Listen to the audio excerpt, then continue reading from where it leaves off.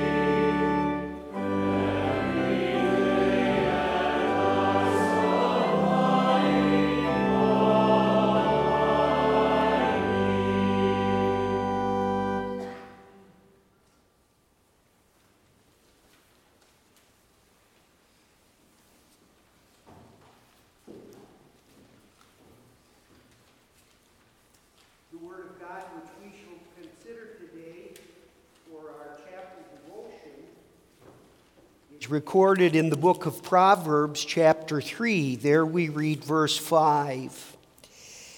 Trust in the Lord with all your heart, and lean not on your own understanding.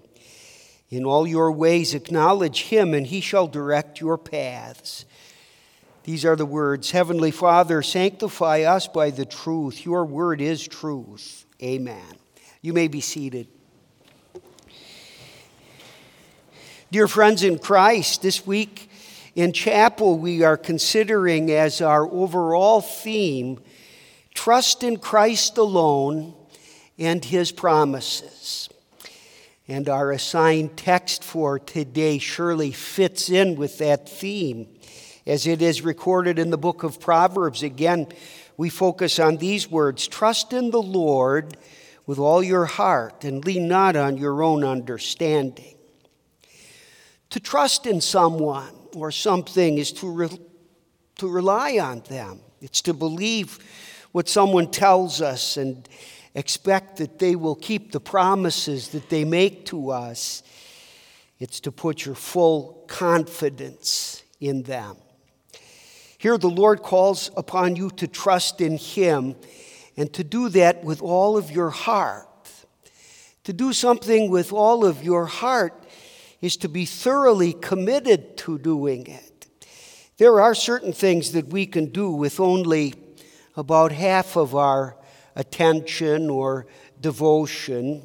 You might play a game on your phone at the same time you're watching some program on television, and you're able and willing to do that as you try to keep your eyes on both things at the same time. Often it can go that way because in the big picture, neither that video game or the rerun on TV is all that important or life-changing. Other things, though, demand our full and exclusive attention. You wouldn't want your brain surgeon discussing his upcoming Caribbean vacation at the same time he's trying to operate on you. And you wouldn't want the pilot flying the Boeing 757 attempting to review last Sunday's fantasy football results at the very same time he's attempting to land the plane in a thunderstorm. Such half-hearted commitments could get you killed. And when it comes to God, such an attitude is completely unacceptable. He wants and he demands our full-hearted devotion because there is so much at stake for us, the condition and fate of our immortal souls. Scripture gives us some good examples of individuals who trusted in God with all of their hearts. Hebrews chapter 11 in the New Testament is especially a place where we find some of those believers listed. There we're reminded of some heroes of the faith, such as Abel, a believing righteous person who was murdered by his envious brother Cain. We find Noah, who built an enormous ark many, many miles from the nearest body of water. Abraham, who moved to a country he didn't know anything about, but followed God's leading. And his wife Sarah, who as an elderly woman trusted God and conceived and bore a son, Isaac. The list goes on to speak about Jacob and Enoch and Joseph and Moses and others.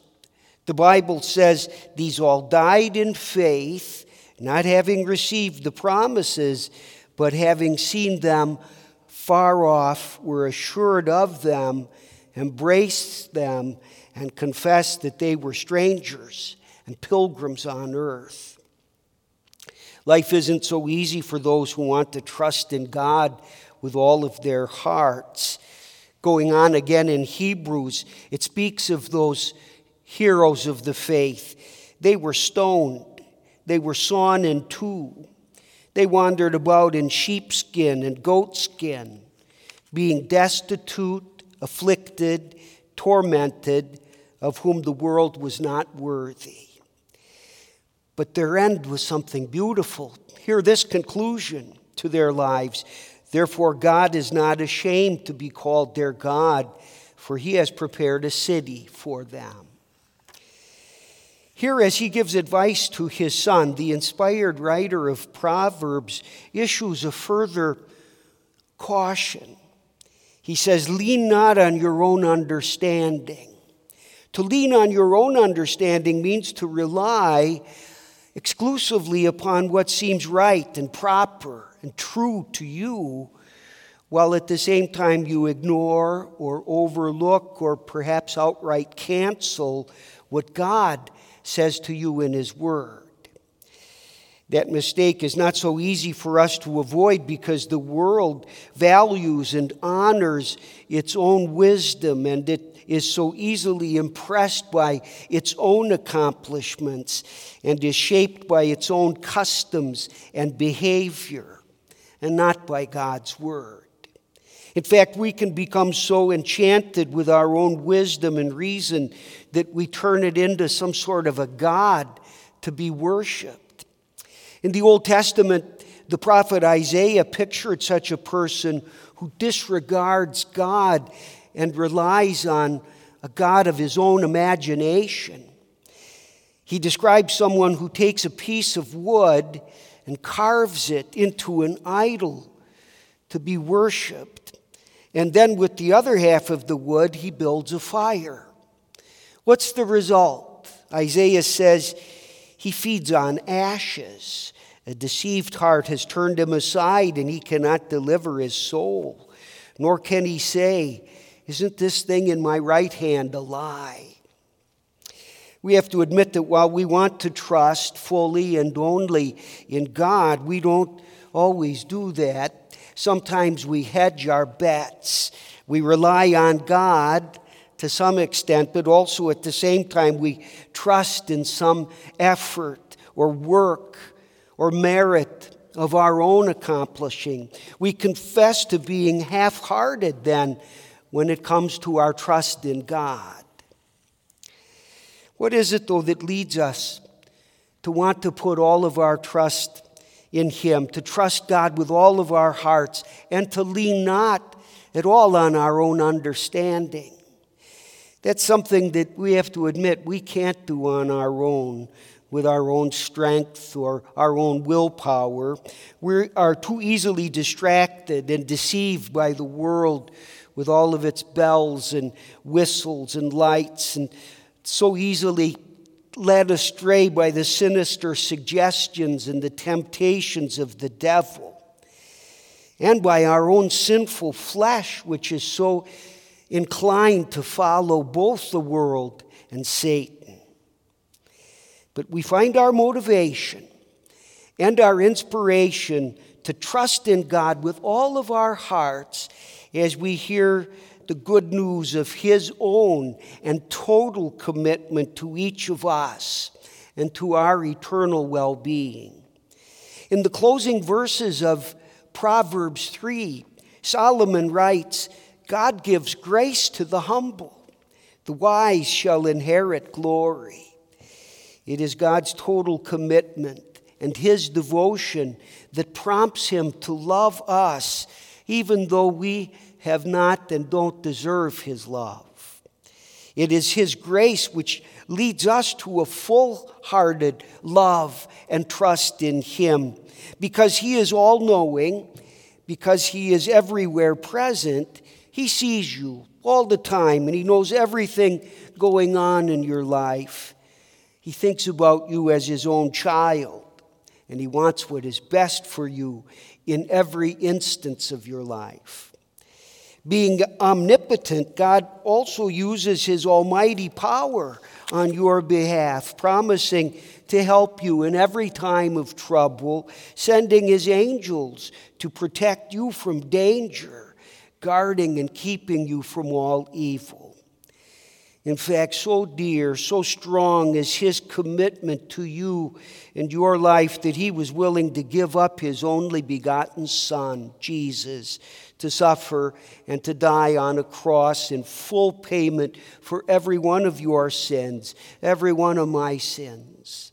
In fact, so strong is his love for each one of us that he was willing to turn away and look away from his Son as he suffered and died on the cross for us as our perfect replacement, even for a time forsaking Jesus to the lonely torment of the damned in hell.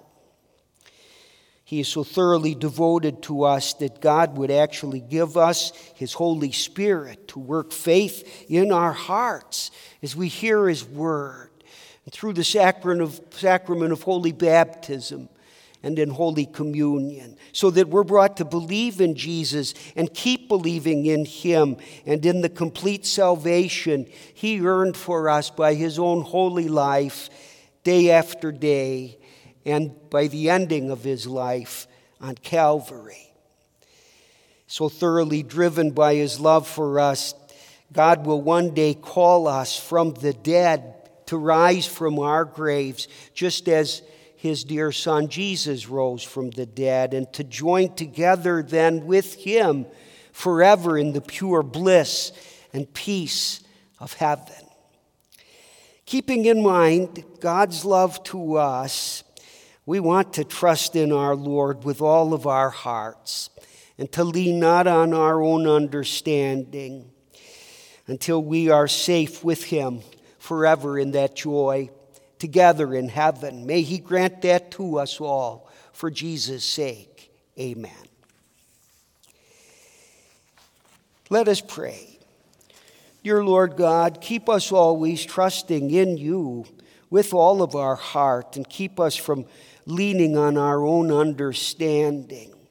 Rather, help us to hold to you and your word, trusting that you will always lead us and guide us on the path that leads to your side in paradise. For Jesus' sake, amen. Now we'll sing hymn 210.